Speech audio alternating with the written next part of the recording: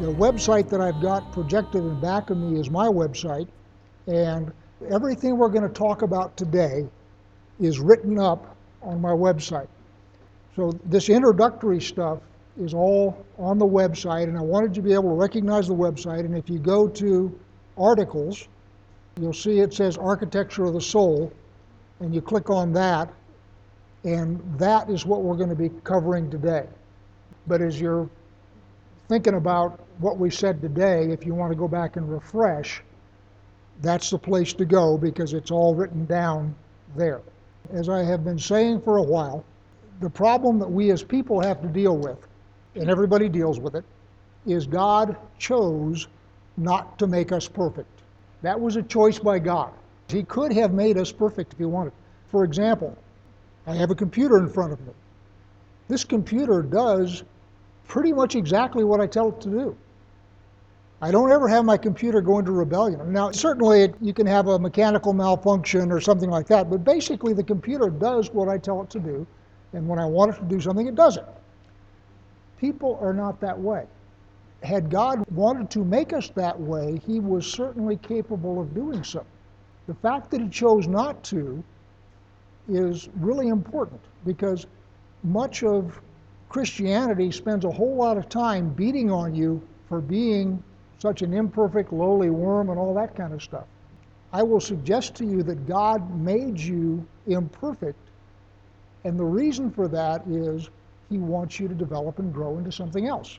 The imperfections that we are all born with causes us to sin, and it causes problems in our life. Everybody here has got problems in their lives. You've got problems with relationships. You've got problems with not being where you want to be. Everybody's got problems. Those problems are a function of the fact that we are made imperfect and we are dealing with other people who are also made imperfect. And the combination of that sometimes makes life really entertaining. I'm sure God has got a wonderful sense of humor. So the fact that we are not perfect is a feature, not a bug. In other words, it is not a design flaw, it's the way God designed us. So get that welded into your head first and lose a whole bunch of guilt. Now, if by the end of your life you are still as imperfect as you were when you started, then you've screwed up. So one hopes that as you progress through this life, you will improve and you will correct your problems and you will get better.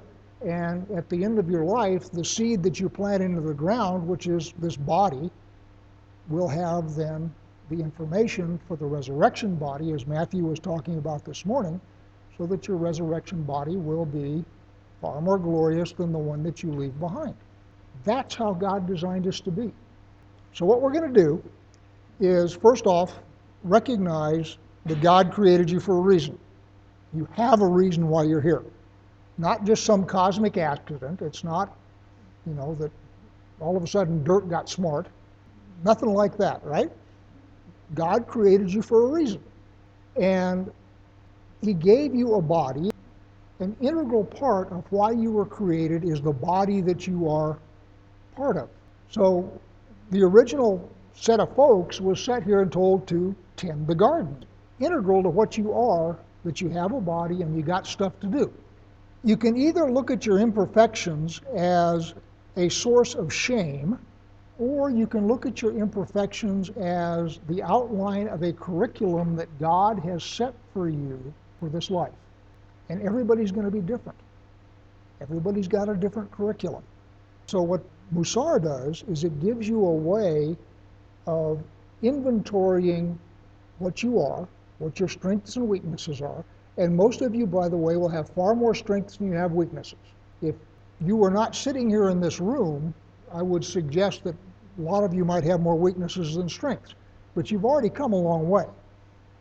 You've already recognized that God has a reason for you. You've already recognized that you have a place in God's kingdom.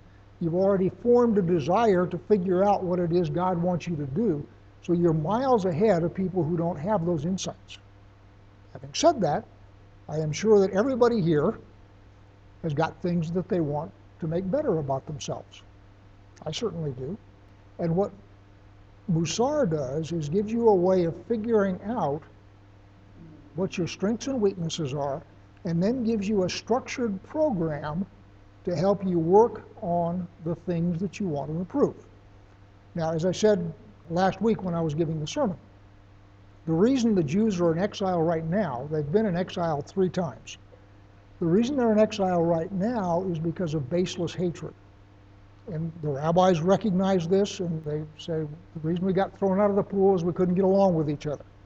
And we couldn't get along with each other for reasons that are cosmically not important at all. Too many scorpions in one bottle. So what they have been doing, at least for the last 1,000 years, is they have been working actively on figuring out how they can correct the problems that got them sent into exile. Because remember, exile is therapeutic.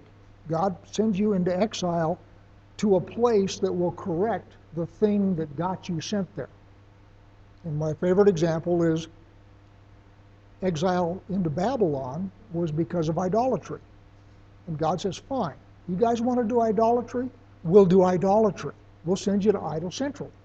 And they sent them to Babylon. And when they came out of Babylon, idolatry had been wrung out of their system. So what's being wrung out of their system now is this baseless hatred. And so, okay, you want to do baseless hatred? Fine. We'll do pogroms. We'll do the Holocaust. We'll do anti-Semitism. We'll teach you all about baseless hatred. You know, Jews are not stupid. And so, that's why we're here. I guess we better figure out how to fix this. Mussar is part of that reaction. So, one of the things to understand is the imperfections that you have in your makeup that you were born with. Anybody have children? One of my favorite stories is Kay and I had Matthew, and the question was whether we should have started earlier or waited later or something like that. And I said to her, if we'd started earlier or waited until later, we wouldn't have Matthew. And she says, what? We had a kid. And then when we got Daniel, she understood what I meant. Because Daniel is very much not Matthew. And Catherine is very much not Daniel or Matthew. Each one of them came into the world very different people. And those of you who have children recognize the phenomenon. They're very different people. You know, one of them is headstrong, the other one is whatever. And the imperfections that you are born with are not sinful. Those imperfections, however, may cause you to sin. The imperfection itself is not sinful. The behavior that that imperfection may generate in you could be. So the idea that you are somehow some sort of a cosmic worm that you just can't imagine why anybody would care about you or why God would have even bothered to create you is just nonsense. He created you because he wanted you. He created you imperfect on purpose. Those imperfections then give you something to keep yourself entertained on your trip to the next world. And what you should be doing is working on those things as you go along. Mussar then gives you a method systematically to handle that. Now, one of the things that self-help books and everything else try and teach you is how to manage the things that you don't like about yourself. Mussar doesn't do that. What Mussar is trying to do is change you so those impulses no longer exist. Big difference. And when we get to architectural diagrams here, I'll explain that so that it makes sense. One of the things to understand is Mussar is not something that you know, it's something that you do. And again, that will make sense as we get into the course more. But the other thing to understand is this is not self-help. Bookstores are full of self-help books. That's not what we're doing here. What we're doing is we are helping you learn how to get out of God's way.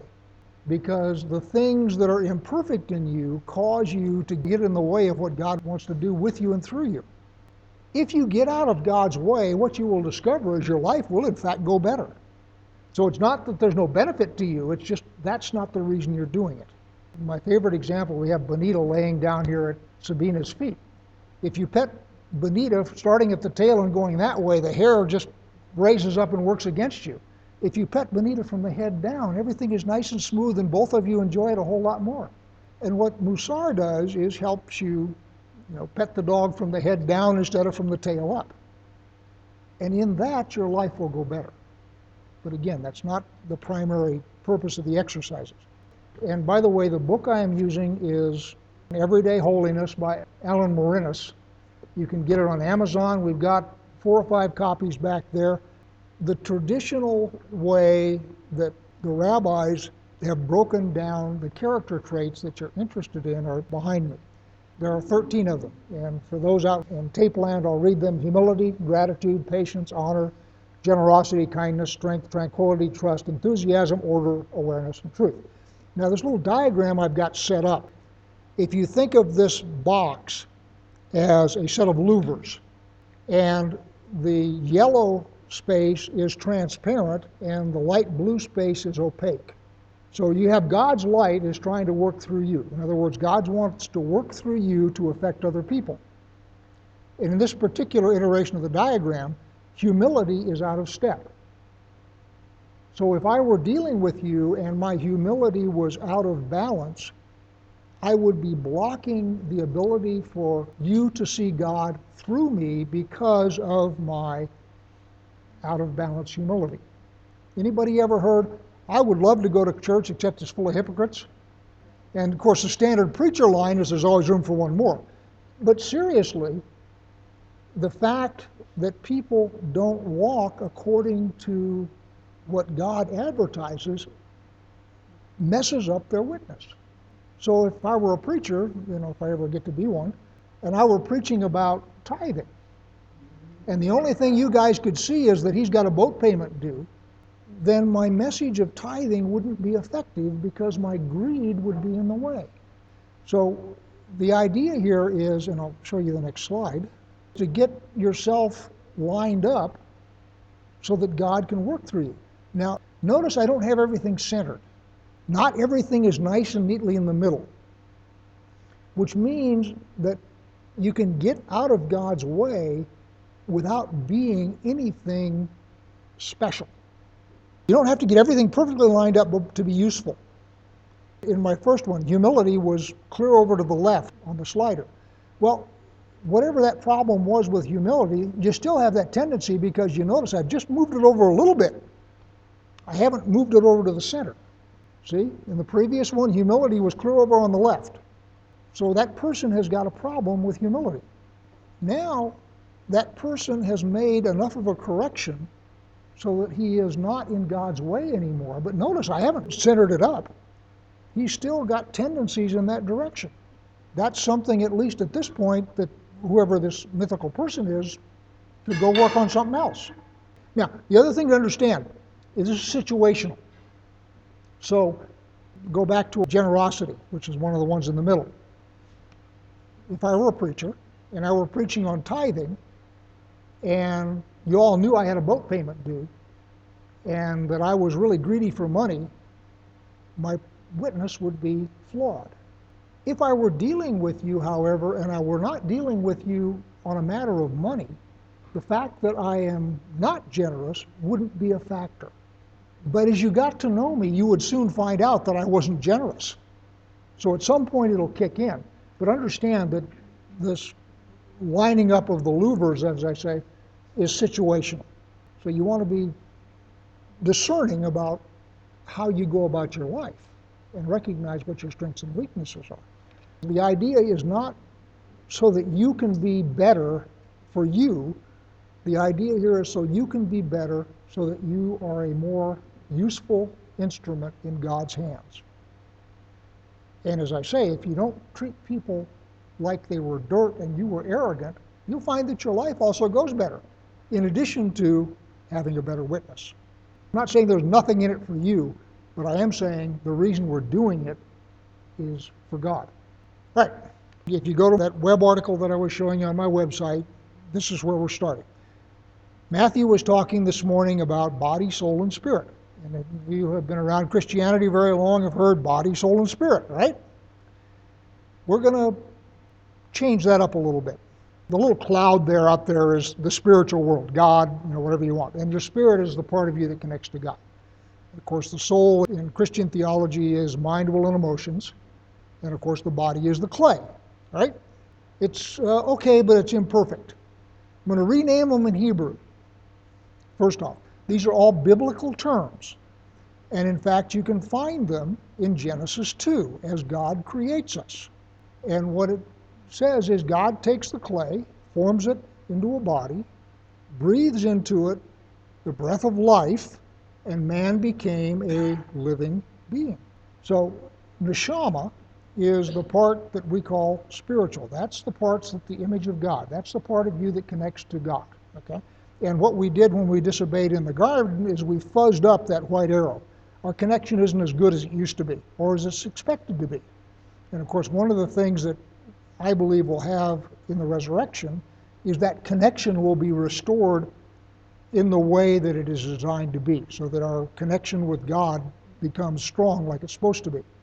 In between is the nephesh, and by the way, all of these nephesh, neshama, and ruach are all variously translated as breathe, air, breath in Scripture. But the Hebrew is different. And then on the bottom is the ruach, and you'll see the Holy Spirit is the ruach hakodesh. It's also translated as divine wind in some of your Bibles. So what I've done is I've taken body, soul, and spirit, and I've broken it out and given it Hebrew names because they're going to be important. So now the next thing we're going to do is further refine it. And notice I've got this little box around the nephesh, and I've added a box called conscious and a ruach, and that's what I've labeled the soul. So notice we've still got body, soul, and spirit, just like we did before. The neshama is the spirit, and then I have the soul. I've got three things going on inside this box called the soul, and then we've got the body, which is the clay. The neshama is your connection to God. That's the image of God that's eternal and holy. The body, of course, is the clay. Looking at the ruach is what I call a hardware abstraction layer. When you write computer code, you got little bits and bytes that are doing all stuff, you write your logic. But somewhere there's got to be something that sends an electrical impulse to the printer that says, make a P. Normal programmers don't write that stuff. That's what's written at lower level code, and unless you are a lower level code writer, you don't write that stuff. You write higher levels. So the ruach is the level that handles, oh, I want my hand to move. Move. Move. Talking to you, move. Notice nothing's happened. Now my hand just flipped. I have no idea what happened there. All I know is I can make my hand flip over like that anytime I want to, but I have no idea how that works. Because there's a whole bunch of muscles that are firing, and the balance of your muscles has to be just right. Typing, for example, you got all sorts of stuff going on there, and if you had to think about that, you'd never get anything done. All sorts of stuff is going on inside of you. That is all handled by the ruach. So the ruach's job is to take, oh, I want to move my hand, and translate that into various muscles doing whatever they do. I don't have to think about it. So that's the ruach. The nephesh, I've got broken into two parts, one of which is I've labeled the conscious, and the other one I've labeled the unconscious, and we'll talk about that in the next slide a little more. Notice I've relabeled the nephesh and the conscious.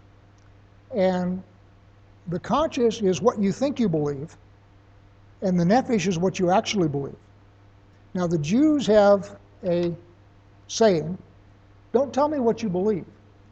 Let me watch you for a while and I'll tell you what you believe. So the nephesh is the place where what you actually believe resides.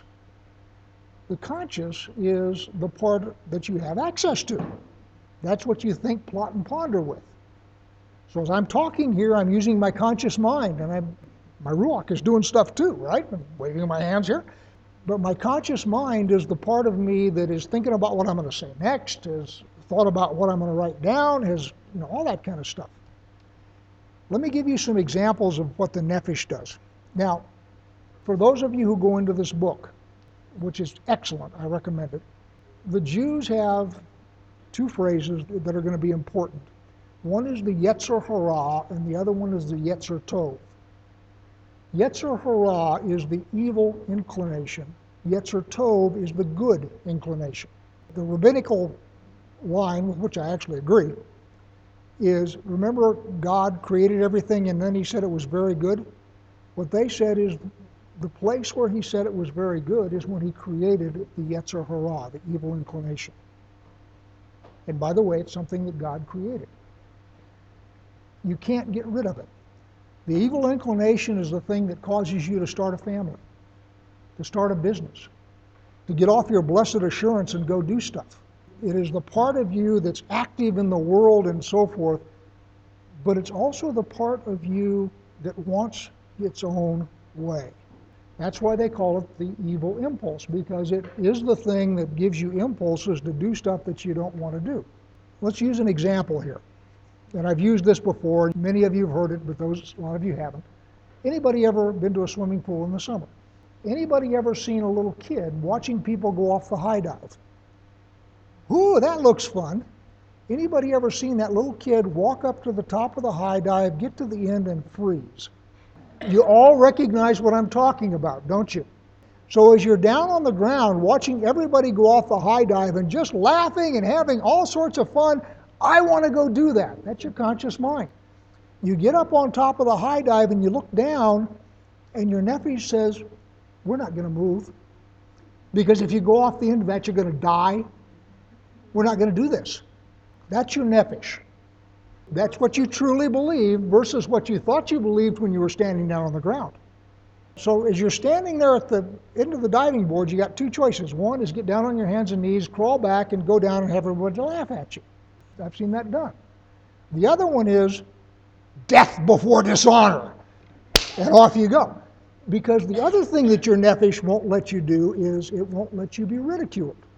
So there's this tension there. On the one hand, I don't want to die. And on the other hand, I don't want anybody to laugh at me either. And depending on which one of those wins, you either go off the high dive or you come back down the stairs. But that entire conversation is taking part in your nephesh. And your nephesh will literally lock your muscles up, if it needs to keep you from doing something like that. The problem that we have, and we're going to treat the nephesh like it was a problem. It is not a problem. It's something God created, and what the nephesh is your source of stability.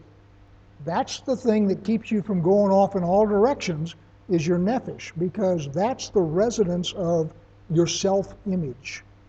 My self-image is, I'm brave and I'm strong and I'm not afraid of going off that diving board. The rest of me says, wait a minute, if you do that, you're going to die. But the point is, your nephesh is where your self-image resides. And changing your self-image is what Mussar is all about. And we're going to teach you how to do that. Now, notice I've also added some more arrows here in my little diagram. And I've got sort of wimpy little yellow arrows going from the conscious either to the neshama or the ruach. And I've got big, heavy, honking arrows going from the nephesh to the neshama and the ruach. So, you are able to communicate with your body. In other words, I am able to move my hand. I'm able to communicate with my body. The yellow arrows are what I would call willpower. So, let's say I wanted to lose 5 pounds. I'm not going to eat for a while. In fact, when I need to lose 5 pounds, the easiest way for me to do that is to go on a 3 or 4 day fast. Because I can do no food. What I can't do is reduced food. I need to lose my 5 pounds. And if I try and reduce my food, I'm operating on a yellow arrow. And what's going to happen is I'm going to get bored, or I'm going to get a little bit hungry, and I say, oh, you know, I was really pretty good yesterday. So maybe today an extra slice of pie would be okay, because I was really good yesterday. And eventually I'm back where I started. It's the same thing with prayer. So I can pray, and that's my little yellow arrow. I'm praying in my conscious. And that's good to do, it's okay. But over here in my nephesh, what my nephesh is going to do is, I have got habits that I have formed over a lifetime. And my nephesh, which is my source of stability, is going to keep me doing those habits unless I change them. And my wimpy little yellow arrow from the conscious is not going to overcome that big heavy red arrow from my nephesh over time. In other words, I can reduce it one time and refuse the piece of pie for dessert today. I can do that once or twice. But over a period of a month, that big, heavy red arrow is going to prevail. So the problem we've got here is how do we change what the nephesh believes so that that red arrow is working for us instead of working against us. Remember in the previous slide, the purpose of Mussar is not to control your impulses, it's to change your impulses. And if I change that red arrow, what I've done is I've changed what my habits are, so I no longer have to exercise willpower to do it because that's now just part of who I am. Now going north on my arrow here, it's what you really believe. So you can pray for anything you want. You can read the Bible and you can pray for anything you want, but much of what you pray for you don't really expect to have happen. And that's what Yeshua means when he says, if you had faith as a mustard seed, you would be able to say to the sycamore tree, move, and it would remove itself to the sea. In other words, if you can get your faith operating on those big, heavy, thick red arrows, the things that you pray for will come to being because you truly believe they will.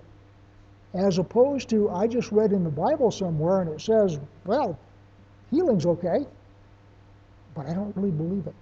So I'm doing the prayers, but I'm not really expecting any results. And that's the difference between operating on this skinny yellow arrow as opposed to operating on that big heavy red arrow.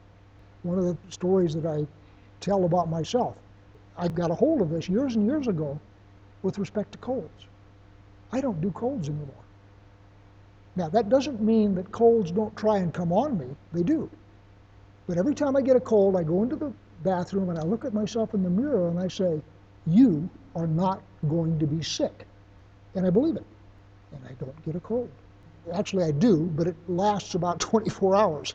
The whole process just and goes through and is gone. And never very bad. Because I don't believe colds are for me. In my nephesh, not in my conscious mind. And so getting your nephesh lined up so that it operates in accordance with what God would have you be, all of a sudden makes all sorts of things really simple. Let's go on. Let's figure out what the problem is with convincing your nephesh. I've got two axes here, right and wrong and true and false. Notice right and wrong are on one axis, true and false are on a different axis. They're orthogonal. Your conscious mind operates on the basis of right and wrong. That's wrong. You shouldn't do that. That's the right thing to do. All those kinds of things. Your nephesh doesn't care about right and wrong. What your nephesh cares about is true and false. Is it true of me that I am a generous person? If it is true of me that I am a generous person, then I will give freely. If it is not true of me that I'm a generous person, I will find ways to sabotage my desire to give. Because according to my nephesh, it is not true of me that I'm generous. So the language of communicating with your nephesh is very different than the language of communicating with your conscience. Your conscience operates on reason, logic, right and wrong, all the kind of stuff that we're used to doing in our heads. That's your conscience. That works just fine there. Nephesh don't care. Don't care about any of that stuff. You can tell your nephesh all you want. This is wrong. You shouldn't be doing this. This is wrong. As you march along and do it. Anybody ever done something and said, I really don't want to be doing this. This isn't right? Anybody ever caught themselves in the middle of doing something that you just know that this is wrong? And you're crunching right along there and you're continuing to do it. That's because your nephesh is what's controlling you. And it is true of you that whatever that behavior is something that you do. And the fact that your conscience is saying, wait a minute, stop, this is wrong. Nephesh don't care. So let's take about 10 minutes, stretch your legs, and the next thing we'll talk about is how do you communicate with your nephesh. Yeah, one other thing I neglected to mention earlier, really belonged at the beginning, but I'll throw it in now. The imperfections that you have should form a curriculum for how you're going to conduct your life and how you're going to develop. And God has deliberately made life difficult. The fact that life is difficult is, again, it's a feature, not a bug. It's designed that way. You've got adversaries. You've got other people who are your adversaries. You've also got things like demons that are your adversaries. And the way I would describe it, I used to be in the Army. And one of the things that I used to just detest, I went through Ranger School. And you would go out for a week on one meal a day, carrying everything that you've got through mud and the muck and the bugs. And it was just miserable. And it was designed to be miserable. The idea was, if you make the training difficult enough and miserable enough, there used to be a saying that the Roman training was bloody so that their battles looked like training. So the better trained you are, the better you are at navigating life, and the only way you get trained is through difficulty. So overcoming obstacles, fighting through things, all that kind of thing is part of the design of this life. God made it that way on purpose because he's toughening you up for something. And again, what Mussar does is, it's like when you're out in the woods with a map and a compass, and you're out there, you can spend a whole lot of time going around a mountain, or you can spend a shorter amount of time going over it. And what you got to decide is which is going to be easier. Is it going to be easier to go over the mountain, short distance, or is it going to be easier to go the long way around the mountain? But if you know that those are your choices, you can make an intelligent choice. And that's what Mussar gives you, is the ability to look at your situation and say, all right, do I want to go around this mountain, or do I want to go over it? Or do I want to turn around and go another direction? That's another option. So understand that the difficulties that you're going through are part of the design. What Mussar does is helps you make them not any more painful than they have to be. All right, onward. As I was saying at the end of the last segment, Nephesh doesn't work on right and wrong. Nephesh works on true and false. One other thing, learn to watch what you're thinking about. Learn to think about what you're thinking about. For example, if I don't think I should do something, but as Ray says, I really want to do it, what I will do is spend, an hour or so convincing myself why it isn't really so bad in this case, justifying what I'm about to do, even though I know it's wrong. Romans says the things that I know I should do, I don't do. The things I know I shouldn't do, I do. He's talking about this right here. The idea that he knows what's right and wrong, but what he wants overrides his understanding of what's right and wrong. And one of the things that I have learned, which has helped me a lot, is to watch myself think. So that when I go into one of these little justification routines, I can watch what I'm doing. I say, wait a minute. I see what you're doing here. And instead of being carried along by it, I can choose then to interrupt it. And by the way, I do not always so choose. Sometimes I just keep right on going and blowing through the safeguard. But learn to set a watch, and that's what the Bible calls take every thought captive. Everything I'm talking about here is in the Bible. It's all biblical. But it's spread out over 1,000 pages. What I'm trying to do is just take that part of it and condense it for you. I'm not talking about anything here that's not biblical. Romans, Paul has the same dilemma. So, take every thought captive is the process of thinking about what you're thinking about. Watch what's going on in your mind. Get used to that. The conscious is where we operate all the time. The nephesh is far more powerful, and it's more difficult to communicate with. And what I'm going to talk about next is how do you talk to this thing and get it to change what it believes about you or about itself, since it is you. How does the nephesh decide what is true of you? And the most commonly useful 5 things, and by the way, these are all biblical. The first one is authority. And I will again use a story I've used lots of times. Your mother and father, as you were a child, represent the authority in your life. So when they tell you something, you believe it. Where's that in the Bible? I am the Lord your God who brought you out of the land of Egypt. He is speaking as an authority. What he is doing is he's speaking to the nephesh. My mother, she had bad teeth. She was just rabid that we would all brush our teeth. To this day, I cannot go to bed with unbrushed teeth. I'm serious. The last thing I do is I get up and brush my teeth because I know I will not be able to go to sleep if I don't do that. So the authority that was my mother welded in me, you brush your teeth before you go to bed. Another example, you all listen to the radio, I'm assuming, every now and then, if nothing else, in the car. And you'll be driving along and they'll say, 4 out of 5 doctors recommend that you do X, Y, or Z. That's an appeal to authority. What they're trying to do is bypass your conscious mind and plant their product in your nephesh so that you want it. That's what that's attempting to do. They are trying to bypass your conscious mind and communicate with your nephesh directly. And they're using authority to do that. Emotion is the same way. Your nephesh responds to emotion. I'll tell you a story about cats. You know, you can actually train a cat. Every time we have a cat, the first thing that they want to do is jump up on the kitchen counter, right? I don't like cats on the kitchen counter. Now, I am 6'3", approaching 190 pounds. So when the kitten jumps up on the counter, I go, big, loud noise, rah, and sweep it off onto the floor. Cat lands on its feet, never comes near the kitchen counter again. Because what I have done is I have gone straight to the emotions of that cat. I have communicated emotionally to that cat that being on the kitchen counter is not something that you want to do because it's really dangerous. Another example, let's say you're in 3rd or 4th grade and you have to give a book report.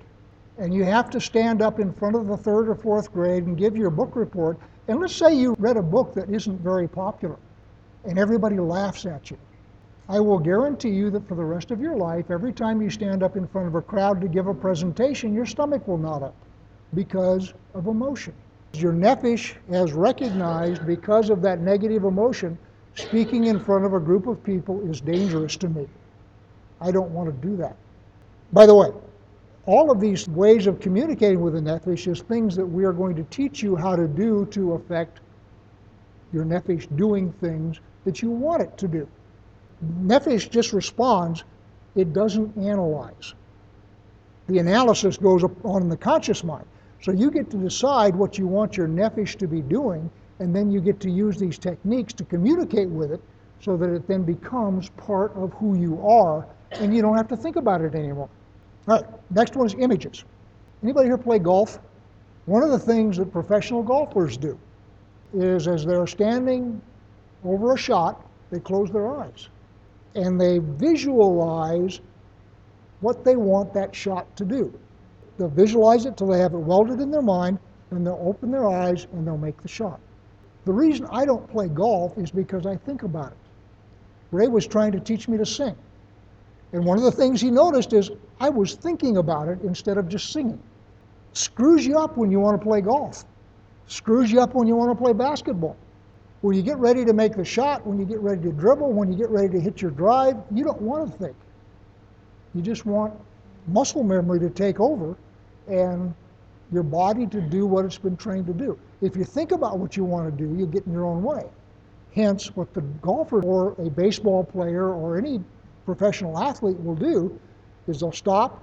The sports announcers call it focusing, but what they're really doing is in their mind, they are visualizing what that next thing is going to be and what it's going to look like. And then when they open their eyes, their body just does it. Those are images. And again, your nephesh doesn't know whether it's actual images or images you're generating. It just takes images. So again, generating images to do what you want to do is a very powerful technique. Hearing. Faith comes by hearing, by the Word of God, okay? Hearing is very powerful.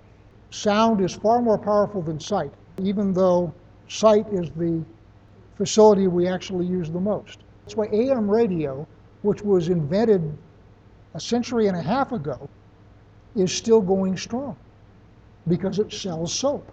You hear. And so that hearing goes right in and goes right to your nephesh. That's how they create desire for products. That's how they create all those kinds of things as it goes into your ears. The most powerful and authoritative voice that you have is your own voice. So instead of thinking something, my example with colds that I just gave, I don't sit around thinking, gee, I don't want to have a cold. Gee, I wish I didn't have a cold. Gee, I don't want a cold. Gee, I want to be healed from. I don't think about that. What I do is I go into the bathroom, I look in the mirror, and I say in a very firm, authoritative voice, you will not be sick. Because my voice then goes into my ears, and my nephesh then picks up on my voice, which is authoritative, and my nephesh then makes the necessary adjustments to get rid of the stupid virus. So hearing is really important. And then the final thing that's important is repetition. If you want to change a habit, you have got to do something different for a period of time. Because as your nephesh gets used to doing it, it will say, oh, that's what we do now. And off you'll go.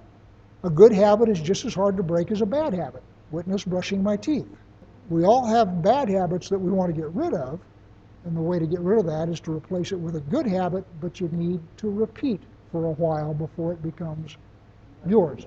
So anyway, those are the ways that you communicate with your nephesh. Now, the question becomes, what do you want to communicate? The book here will talk about some of these. Visualization, that's one I just talked about. Contemplation, that's where you wrestle with a thought, akin to meditation, but you sit and figure out what it is you want to do, and you wrestle with it for a while. And you need to do that again consistently. Chant is extremely powerful. And one of the things that we'll do during this course is we'll give you some phrases to repeat. And the phrases that we give you are suggestions. There's nothing magic about any of them. But as you go through each of the midot, the measurements, there will be a phrase that it is suggested that you might use. If you don't like the phrase, get another one. There isn't anything magic about it, it's simply a phrase. And this Mussar course will have a suggested phrase at the end of each of the midot. Let's use humility, since that's what we're talking about. Humility is an aspect of pride. So on one end is arrogance. On the other end is self-abasement. Those are two ends of the same character trait. So if you are toward the arrogance end, the thing that you want to repeat is, I am but dust and ashes. That will bring you back down toward the middle, which is where you want to be. If you're on the lower end, where you think you are but dust and ashes, what you want to do is repeat, the universe was created for me, so that will help you move toward the pride end. They're designed to help you move in a direction that you need to go, and in order to figure out which one you need to figure out which one you are. So what you're going to do is what is called the accounting of the soul, and what you want to find out is what you really believe. Remember, I had in the nephesh box was labeled what you really believe? I will tell you that most of the world spends most of its time deceiving itself about what it really believes.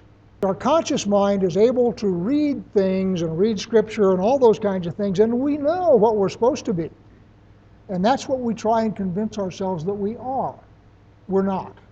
So what you want to do is you want to get down into your nephesh, and you want to find out what you actually are, what you actually believe, because then you can design a program or a curriculum to change it. Notice how I said that. Most of you in many of these measurements are just fine. You don't need to change anything. And that's good to know also. Good to know where you need to change, but it's also good to know where you don't need to change. And as I say, the fact that you are all sitting in here, and most of you are mature believers, is an indication that there's a whole bunch about each of you that is just fine. So as we go through each of one of these things, don't approach it with the idea that, oh my gosh, am I screwed up here? Because you may not be. So, this last bullet, your behavior exposes what your nephesh believes. By definition, the unconscious is unconscious. You don't have access to it. So you can't think about and rummage around in there. You've got to watch what you do for a period of time, and then based on what you do for a period of time, you can then figure out what your nephesh actually believes. These 13 attributes will be referred to in the book, for those of you who are using the book, as midot. And midot literally means measurement. So as you look at somebody who is somewhat out of balance, in the first bar, I've got humility as radically out of balance. Notice I have not labeled the end points of those bars. I did that on purpose. So one end of humility, as we said before, is arrogance. The other end of humility is abasement. It isn't clear which way this person is out of balance. This could be a person that has a real bad self-esteem problem, or it could be a person that has a really bad pride problem, depending on how you label the axes. For gratitude and patience and honor, this guy's in pretty good shape. Doesn't need to do a whole lot of work on those because he's reasonably in balance. Generosity. This person could be stingy, or this person could be foolish with his money. So at one end is somebody who's got the first penny he ever earned, and then on the other end is a person who can't keep his hands on any money because he just gives it all away all the time. Neither one is healthy. And I haven't labeled it, but this person has some kind of a problem with generosity. Kindness, same kind of thing. There are people who are not kind, but there are also people who are so kind that they are damaging to other people. So going back to my Army example, I used to run a battalion. If I was too kind to my soldiers, they would never get trained. And so were I to take them into battle untrained, they would then get defeated and killed. So my kindness, not training them the way they should be trained, is in fact a fault. Same thing with raising children. God made them with a bumper, and periodically you need to swat them on that bumper to get their attention and get them pointed back in the right direction. Failing ever to do that is an excess of kindness. Your kindness is out of balance. You can't bring yourself to discipline your children. The other part of that is you are so strict that your children wind up hating you by the time they're 20. That's not good either. So all of these things have a range, and what you want to be is somewhere in the middle of that range, not on either extreme. Tranquility. This person could be somebody who's agitated. You ever sit near somebody that can make a cup of coffee nervous? The other one is you can't ever get off your blessed assurance because you're just sort of a lump. Neither one is healthy. Trust, enthusiasm, order. There are people like me who never saw a horizontal surface he didn't want to lay things down on. My wife has learned not to have horizontal surfaces around because I'll put stuff on them. If something gets put away in a drawer, as far as I'm concerned, it's gone out of the universe. It doesn't exist anymore. But I am disorderly. That's one I need to work on personally. There is, on the other end, the neat freak. You know, Felix Unger, the odd couple. So anyway, what we're going to do now, for this next week, what we're going to do is what's called tikkun midot hanefesh, which means repair of the measurements of the nephesh. Tikkun is repair. Midot is measurements of the nephesh. That's the program. So what I want you to do is think about yourself this week. And, set aside a little bit of time before you go to bed, when you get up, whenever your time to think about things is, think about you and consider some areas where you would like to improve. And write down some of them. And what we'll do next time, for those of you who are in the book, we'll start. The book is organized in 3 parts. Part 1 is some of the stuff that I have gone over today using different terms. And it's sort of a introduction to the book and so forth. Part 2 is the midot. That's the little slatted thing that I showed you. And he has a chapter in part 2 on each one of the midot. And then part 3 is techniques and exercises on how to change your midot. I've sort of combined all those in this introductory period. So those of you who are in the book, read the first part.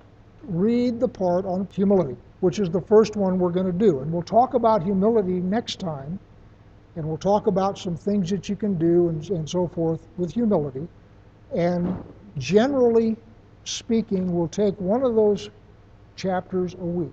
And the technique will be read the chapter, think about it. There are several techniques that you can use. One is you can start keeping a diary. So what you'll be asked to do is you'll be asked to use a phrase, and one we gave you from humility is either I am but dust and ashes or the universe was created for me. Those are two suggestions.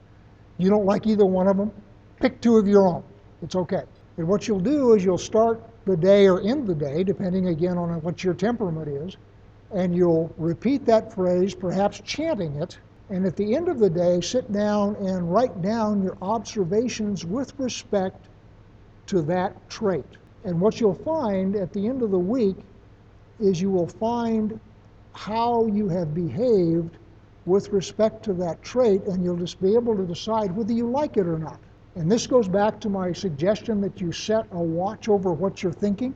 So what you'll be doing is you'll be paying attention to what you're doing and what you're thinking. And at the end of the day, take a few minutes and write down your observations. First week would be with respect to humility. How did I do at work? How did I do interacting with people? With respect to that measurement. And at the end of the week, you'll be able to look at that and say, that's actually pretty good. Or you look at it and say, that's something I need to work on. And understand that as you go through this is not to condemn you. If you find areas that you need to work on, and you will, this is not to make you feel guilty because you're an arrogant SOB or you're somebody who's a worm. Not to make you feel guilty, it's to make you understand that that is something you need to work on, and then you can start a program to correct it. Because remember, I said that the measurements themselves are not sinful, but the character traits that those things measure may lead you to sin if they're not corrected. Don't start humility this week. Read humility so we can talk about it, and then you'll do humility the week after. This week, I just want you to think about thinking. Practice setting a watch over your thoughts. Think about things about yourself that you are dissatisfied with, and lay those out on the measurements that I've shown. And understand, each one of those measurements has two ends. Being in the ditch on the left side is no better than being in the ditch on the right side. You're still in the ditch. Where you want to be is in the middle. That's why I deliberately didn't label the ends of those, because being off on one end is just as bad as being off on the other end.